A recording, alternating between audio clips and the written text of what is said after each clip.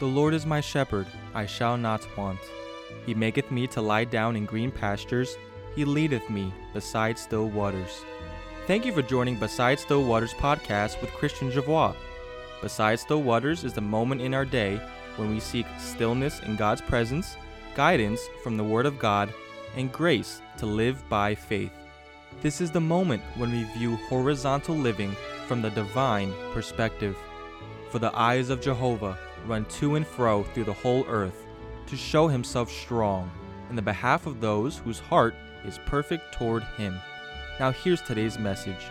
We hope it will be a blessing.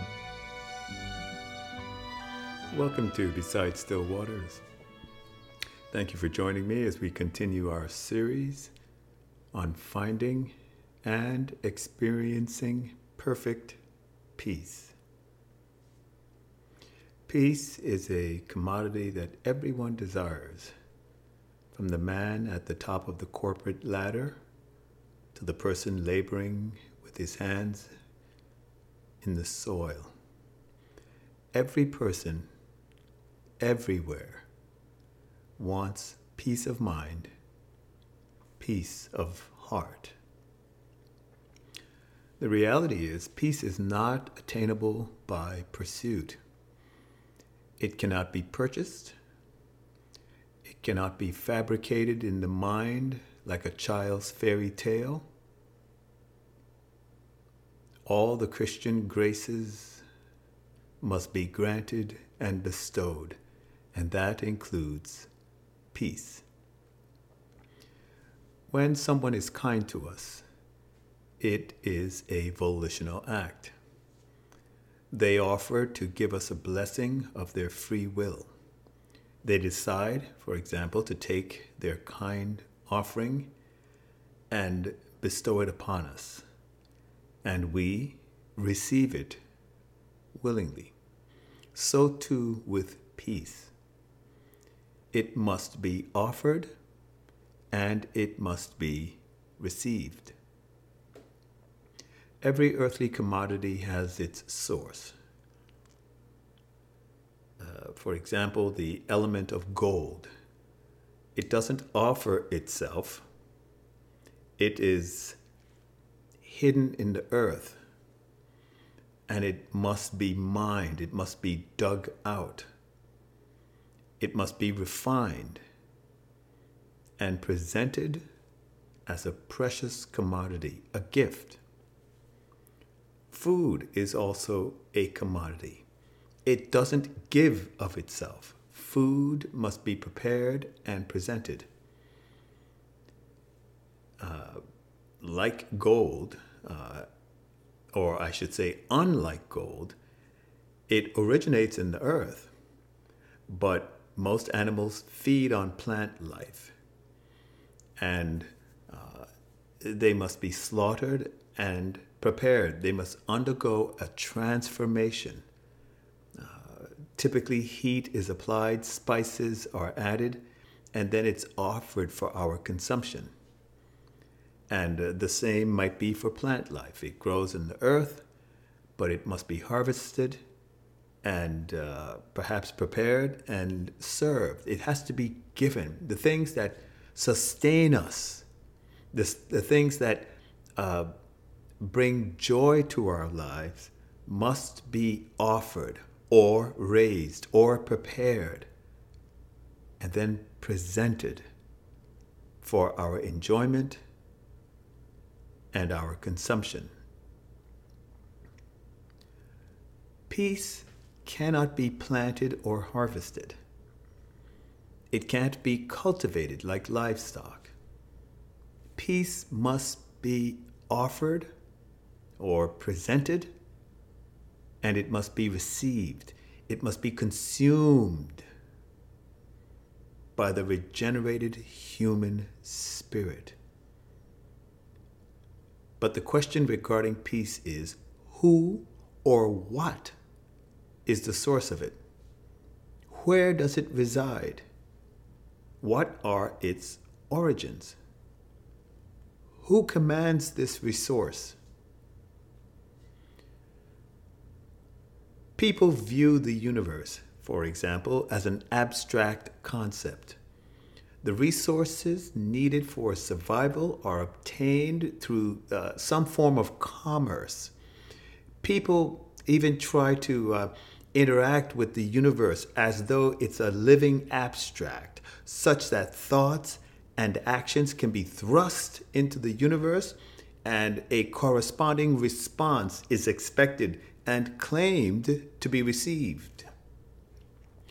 The assumption is made that there are universal laws that are responsible for the spiritual commodities such as justice, love, peace, abundance, and the like. We also assume these quote unquote laws can be manipulated so as to provide us with the things that we desire, whether wealth, good fortune, and of course, peace. We assail with intention to change the thought processes and the quality of our thoughts, and again, thrust them into the abyss of the universe, so to speak, hoping and expecting that in due time a response is obtained, an expectation received. And I subscribe to you that the universe is the moral framework of a creator. As such, the cosmos was never designed or evolved to be the sphere of peace. We cannot pinpoint the place where peace exists. And we will find in our cultures there are esoteric practices that are touted as the frameworks for obtaining peace. At times, we find that the objective is to turn inward on the assumption that the mind, having been quieted by refocusing, for example, on the breath, that this practice will give peace. I ask you, does this approach of focusing the mind on one's breathing provide the inner quiet and assurance that all will be well, regardless of the type of events that are unfolding in our lives? If a human being is able to identify the inner origins and processes by which peace is found and enjoyed, my friends, I tell you, this would be the world's worst kept secret. Take, for example, Adonijah, the son of Jeroboam, the grandson of the wisest man who ever lived, Solomon. We find in this young king's history, he later changed his name to Adonijah. We are not given the information about the events that facilitated this change, but it bears noting. This king, Adonijah, belonged in David's lineage because God made a covenant with David that he, that is David, would never lack for a man to sit on his throne. And it's interesting that God makes a promise to perform an act that superseded and overrides free will, because he says as long as these kings in David's line remained obedient to the laws and the commands of Jehovah, there will never be a man, or there will never be a time when a man from David's line doesn't sit on the throne. And so Adonijah had the records of his predecessors, even up to David. He had the record of his great-grandfather David. And this record would have been enough of a contrast, telling this king how success as a king can be obtained. One event was always a certainty in almost every king's reign, and that is war. War was inevitable. Events will surely occur, such as a war, and this event will be the ultimate peace robber. And so the kings, throughout their reign, always had the specter of war hanging over them. And what they did with this event told more about their spiritual lives than any other event. At times, even the lack of war and what they did during times of peace told us something about their character. Yet, even Moses, in his sacred writings, stated that the kings were promised by Jehovah to be their protector. We find this in Deuteronomy chapter 4, verse 34. For example, when they were in Egypt and how Jehovah delivered them. And he delivered them by a shepherd's staff in the hand of a man who was wholly given over to the love of God. We find, for example, again in Joshua chapter 1, verses 6 to 9, that Joshua was assured success in the conquest of the Canaanitish region as long as the book of the law did not depart from his lips, but he found time to meditate in it day and night and observed to do it. He would be given peace. And Joshua's entire life was a life of warfare, but it was a life of success. But what we find in these promises is that peace appears to originate beyond the bounds of the physical universe. And this is important, my friends, because you may be listening to the sound of my voice and you may be living in a troublous place in troublous times and wondering, is there a place of peace? And I subscribe to you, there is. But the origins of it are beyond our physical universe. Given the choices Solomon, Rehoboam, and now Adonijah, given the choices that they had, it is clear we cannot have peace with God and the peace of God if we have chosen a path, a lifestyle that negates the very moral fiber of this universe. Many in our current times are engaged in an effort to find or engender peace through a variety of activities ranging from changing one's diet to improving one's health, meditative and other esoteric practices. But these will only serve to incidentally calm the physiological processes of the mind and body, but they cannot enter into the human psyche, into the heart of the person. For in us, every one of us, there is a built-in fund, a secret place, a sacred place where God and God alone can and must fill. But in this place, he fills it only with himself, the God of peace. People do not realize that peace is a commodity that the human entity enjoys, but cannot create or obtain by commerce or by effort. The universe is a created entity.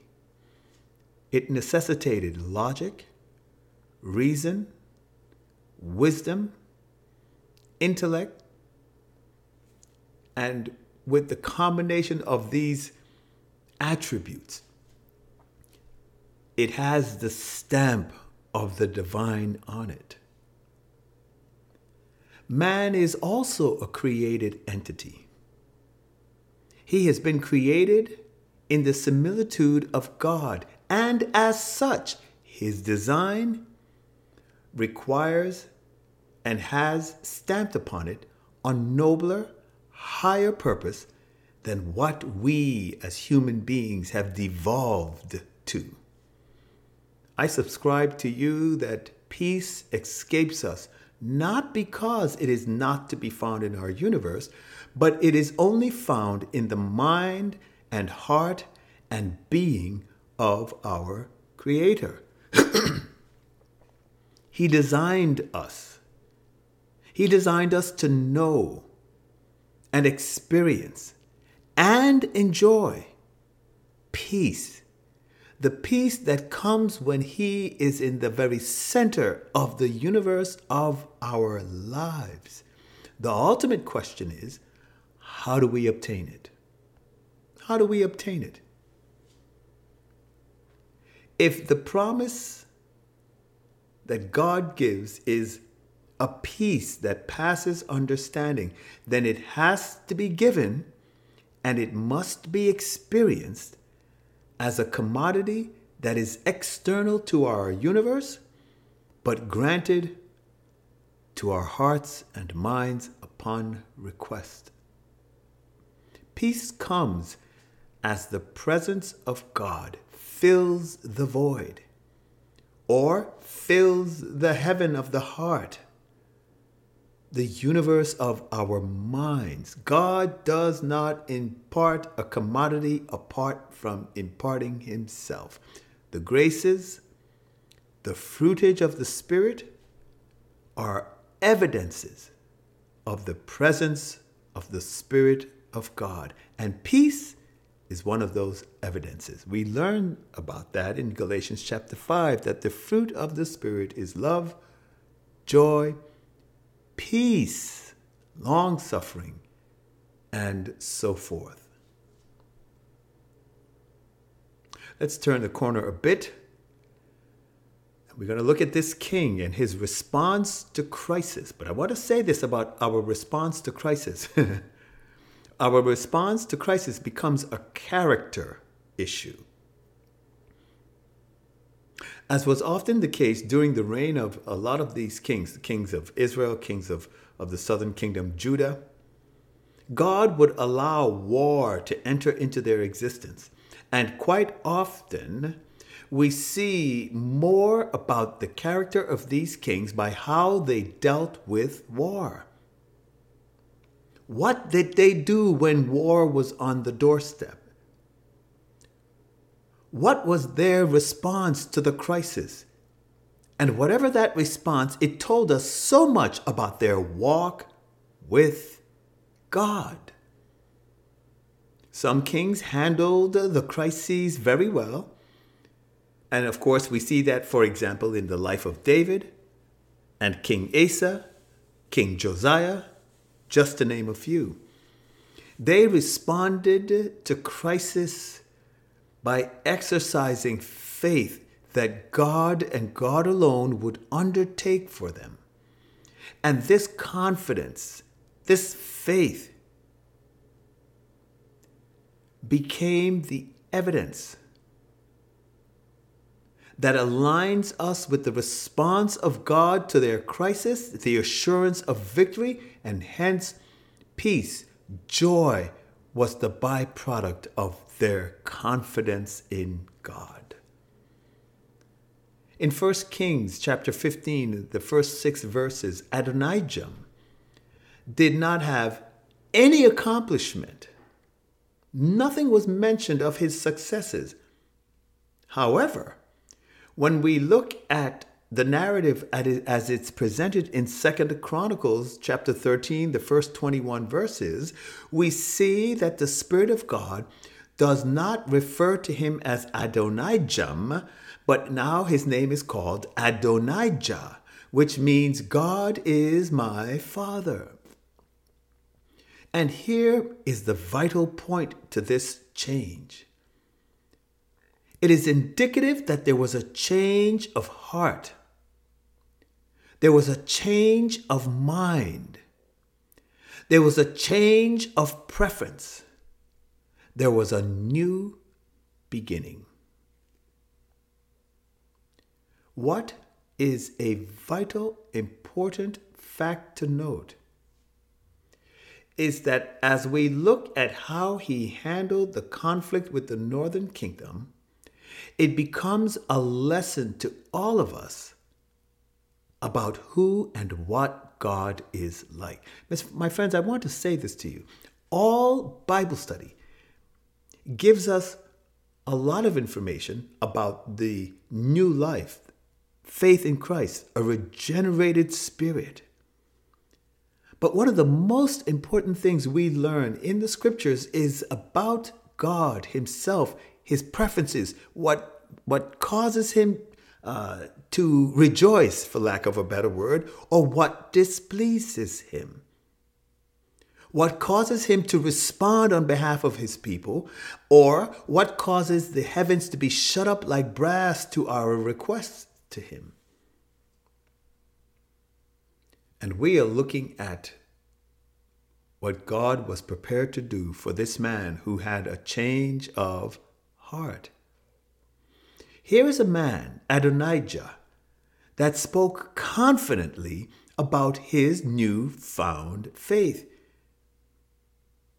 He spoke confidently and testified that his trust and the trust of the tribe of Judah was in Jehovah. And he went on to say that this was of great importance, that is, that God honors this faith in himself. God is silent in the narrative, but the end result justifies the expression of this confidence. In other words, when the people of God speak confidently of their trust and faith in the living God, the God and Father of our Lord Jesus Christ, it is not in vain if we are walking with God. And the end result is, for them, they were victorious over Jeroboam and the northern kingdom.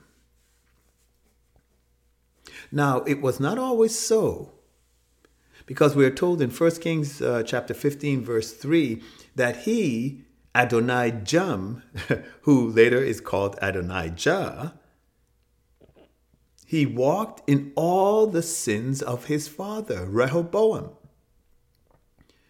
And he practiced these things, and we are told specifically, and note this, his heart was not perfect with Jehovah his God.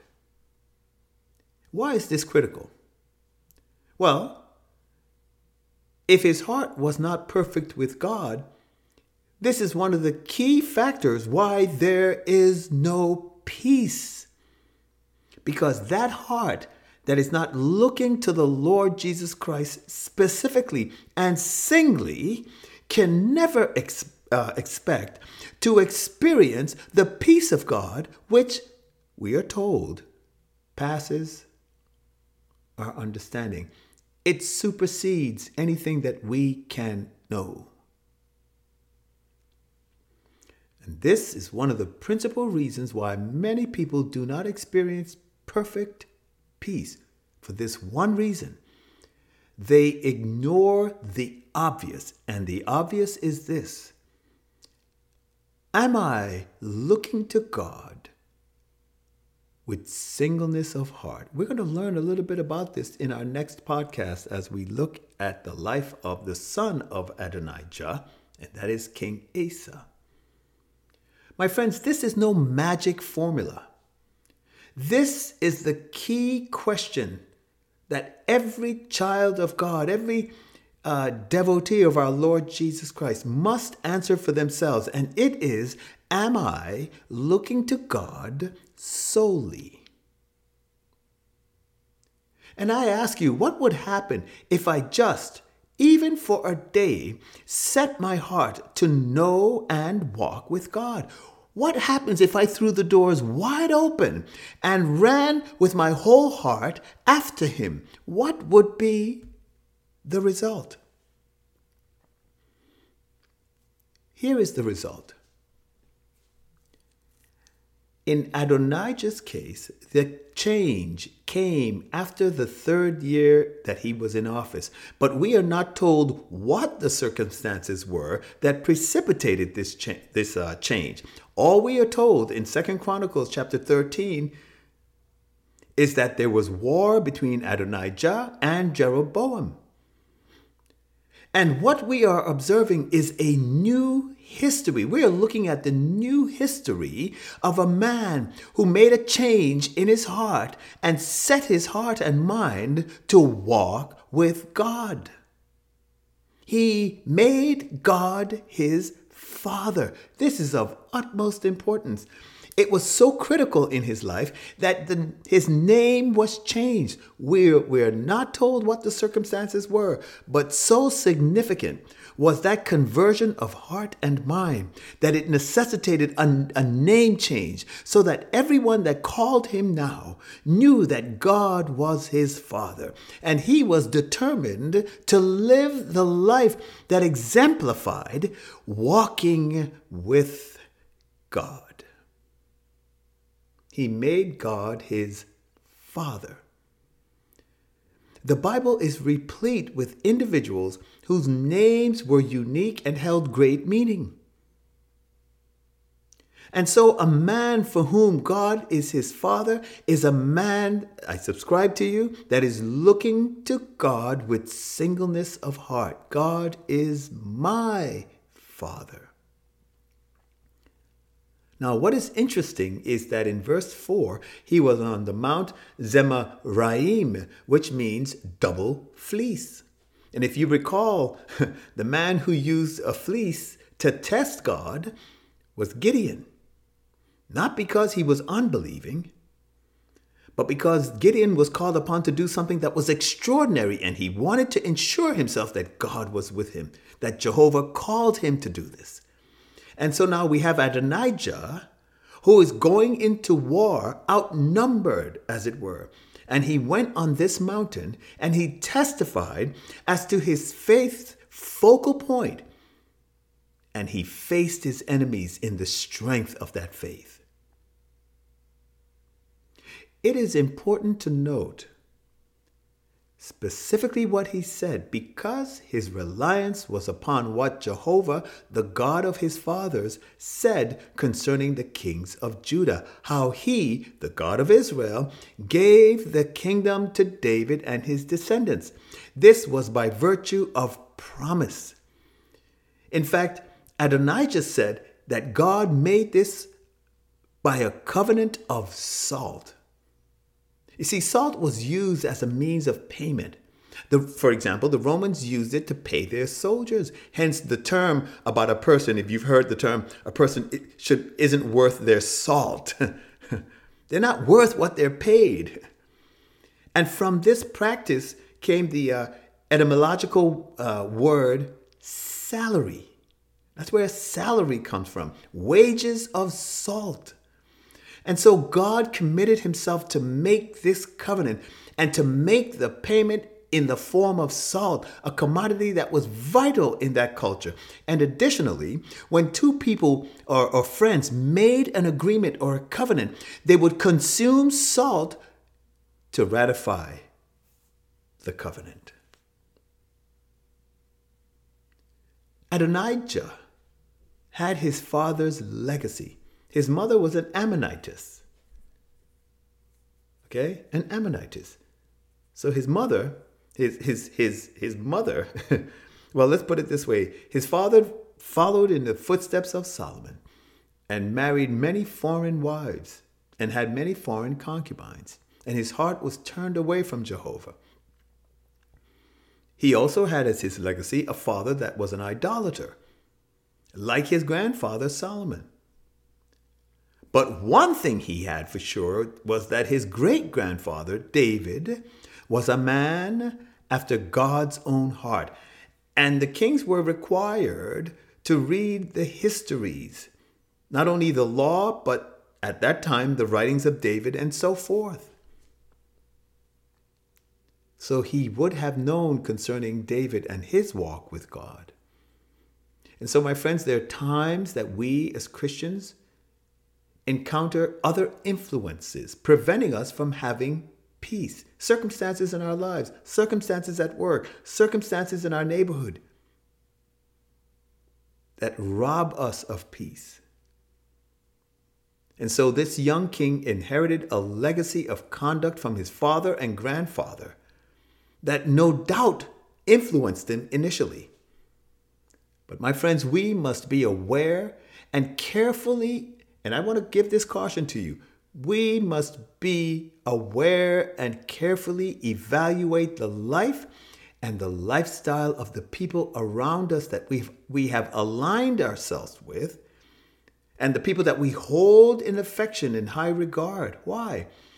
If they do not demonstrate by lip, life, and conduct that they have been with God and that there's a definitive change and evidence in their life and character, and if their experience does not convince us that they are walking with the God of peace, then their lifestyle betrays them outright. And we ought to outright reject that standard and example. Additionally, whatever they purport to affirm that their way is right, we need only judge by the fruit of their lives. Many are driven by avarice and pride and other dispositions of the flesh. And this was the case of Adonijah. You see, when he was Adonijah, he failed to compare his father's life to his great-grandfather David. David's writings and the chronicles of his kingship would have been sufficient information to spur this young king to make God his pursuit and result in his changed name. But he followed in the ways of his father, who experienced wars throughout his kingship, and he followed in the ways of his grandfather. Albeit Solomon was a wise man, but that wisdom did not benefit him with respect to his walk with God. Why? Because he devolved to idolatry and apostasy, and his kingdom was divided as a result. Here is the takeaway. The key takeaway from this evidence should have been this: idolatry brings no blessing. My friends, hear me. To make a thing, a practice, to make some commodity a substitute for pursuing after the originator of life, the God and Father of our Lord Jesus Christ, to forsake him and presuppose that one will find peace in some other avenue, in some other place in this universe under the sun, is abject insanity.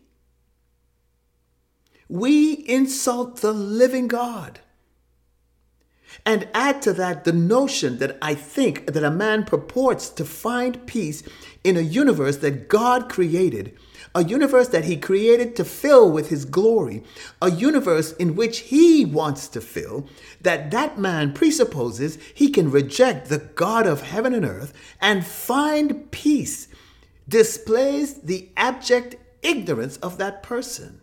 We must pursue a lifestyle, conduct, words, sentiments that clearly and demonstrably proves several things. Firstly, that my heart is turned to God. My heart is turned to God. Second, my expectation is that he and he alone is the provider of all that my soul and spirit has need of. God alone. Thirdly, as with any precious commodity, peace must come from God. James wrote in the first chapter of his 5-chaptered letter to the Christians scattered throughout Asia. He said, every good gift and every perfect gift comes from above, from the Father of lights. Every good gift and every perfect gift originates beyond our universe. It comes from God. And those who walk with God this way may have, I say, may have and know the peace of God if they are willing to turn to Him with the whole heart.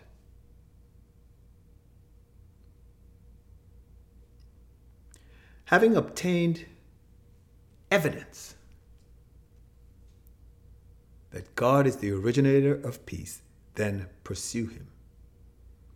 We learn also by Adonijah himself that Rehoboam, his father, he said, he described his father as being young and faint-hearted, meaning he was unseasoned in the ways of God. And his father was influenced by his peers. And in Adonijah's life, something happened after about the 3rd year that changed his heart, mind, and sentiments. The first was the lifestyle and the fruit that that lifestyle produced. His father, Rehoboam, was faint-hearted. In essence, he was not strong in the Lord. His confidence was not in Jehovah. And he was unseasoned. He was an unseasoned man of God. And some of us are like that. We claim we put our trust in the Lord Jesus Christ, but we don't walk it out. We don't live it out. We are unseasoned in the ways of God. Additionally, he was persuaded by the counsel of those who did not find God to be worthy of worship. Jehovah was not exalted in their lives, and his father took counsel from these men.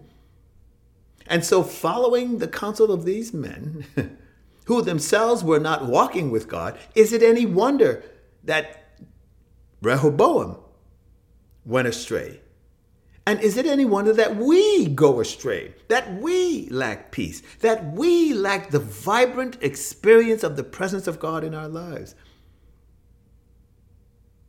And so the young men and this king, Rehoboam, the father of Adonijah, had a higher regard for his peers than he did for Jehovah. And his friends were the very tool that God used to cause his kingdom to be minimized. Nonetheless, in Adonijah's life, there had to be an event that turned his heart towards God and turned it in such a way that he was clearly able to evaluate the conduct, life, and moral fiber of his own father and conclude this one thing: that the way his father was living is not the way to have peace with God. And that's the conclusion that you and I must draw. If what I'm seeing by the people that I frequent, does their lifestyle lead me to having peace with God? This is the way to see God work in a demonstrable way. And that is Adonijah's thinking. That is to turn my heart fully to God, to turn it so fully that I am prepared to make God my Father.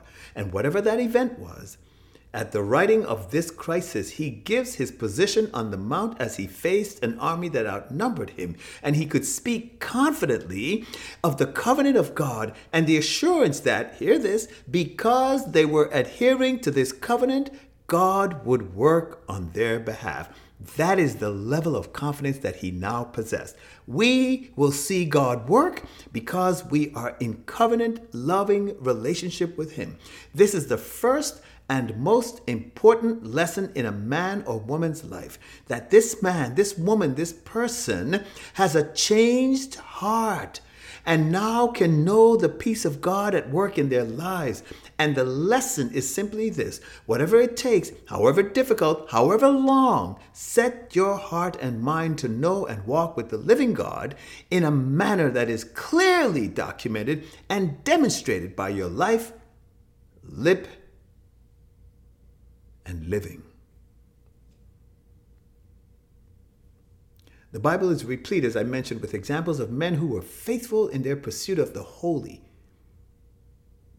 And no matter what the circumstance, no matter what the calling, I exhort you to set your heart above all things to know and walk with God. This is the whole purpose of Beside Still Waters, to encourage people to do just this. And I assure you, you will not lack for peace, as trials will come. Just as the wars came to the kings, you and I will have trials. And James says, count it all joy when you encounter various trials, knowing this, that the testing of your faith produces endurance. And just as wars came for the kings, you're going to have trials. But one distinguishing factor is that we have God in the midst of our trial. And as he proved himself well able to fight the battles of the kings, he will prove himself once more to be with us and grace us and enable us to be able to rejoice in the midst of trial. He will fight our battles for us. Herein lies the second greatest evidence to yourself that you are walking with God. And we find it in 2 Chronicles, the 13th chapter, 13th to the 17th verse. When he saw that an ambush was about to commence, his first reaction was that he and that of his people cried out to God. That's right. They cried out to God. The first reaction tells more about your character and mine and the fiber of our faith in God, and that tells everyone where we truly stand. So please bear in mind that it was clear to King Adonijah that they were now in a covenant-keeping relationship with God. The sacrifices, the holy rituals, all of the accoutrements were being practiced and adhered to. And add to that, it was clear to him that the conduct and unholy practices of King Jeroboam clearly indicated they had completely apostatized in their walk with Jehovah and therefore could not prosper. On the basis of a clear understanding of God's priorities, Adonijah made the pursuit of God even in the midst of crisis. And his first avenue of response, they cried out to Jehovah and they blew the trumpet. And we are told in the latter part of verse 17 that God smote Jeroboam. Our knee-jerk reaction in the midst of crisis, if it is to call a friend and lament our circumstances, this is an affront to a holy God who has covenanted himself to fight for us, who gave the promise in the 50th Psalm, call upon me in the day of trouble. I will deliver you. You shall glorify me. This is from a God who, although unseen, has promised, and he cannot lie. He has promised to come to our aid and to give grace and deliverance and peace because we look to him. To resort to anything and relegate God as a last resort bespeaks the enormity of our unbelief, my friends. If my first resort and my last resort is not the living God himself and allow him to be the agent that fights for me, I insult the grace and character of a holy God. And this young king in his reaction calls us to pay attention. He repented of his former decisions and behavior. And note, my friend, that God did not hold his past against him. John wrote in his epistle that if we confess our sins, he is faithful and just to forgive our sins and to cleanse us from all unrighteousness.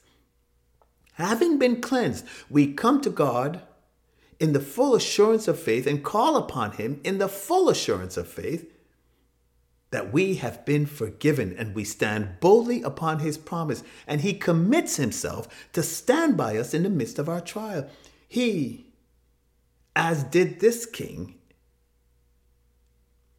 so we must do. I hope you get the picture that whatever the past failures might have been for you or me or whomever, whatever misgivings or questions we may have, we can come to God in the full assurance of faith that having confessed, we are forgiven. But we take up the mantle of walking with God.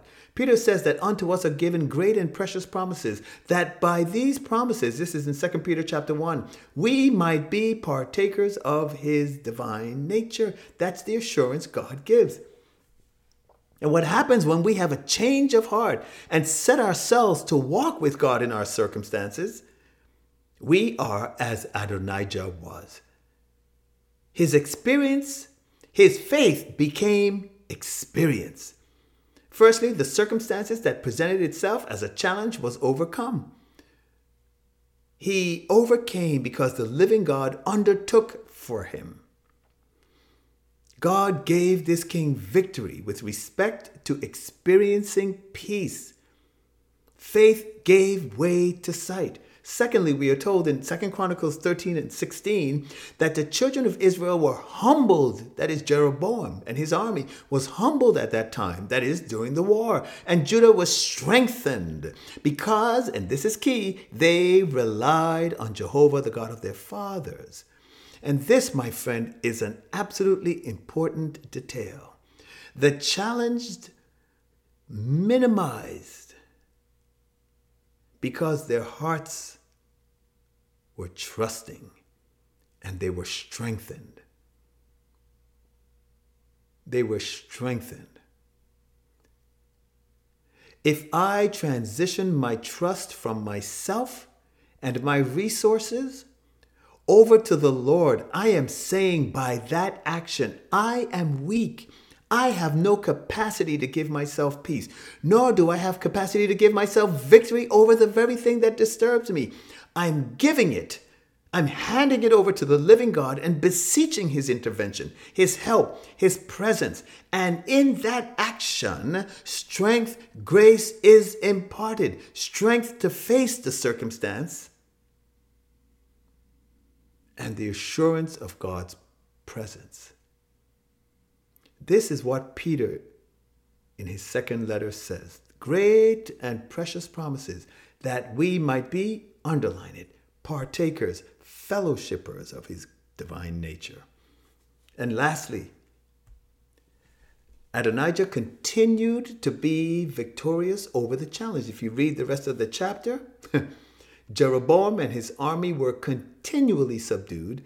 Adonijah took territory from Jeroboam, and we are told that Adonijah strengthened himself. He became stronger.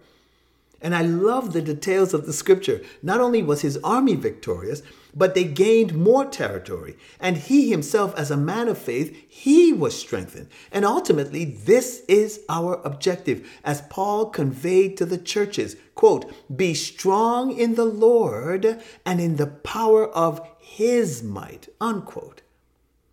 Adonijah strengthened himself.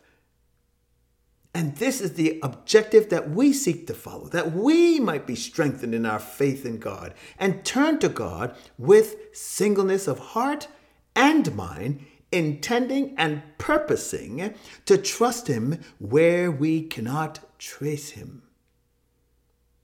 My friends, it necessitates a full commitment to lean on the everlasting arms of an ever-present, indwelling, all-sufficient God.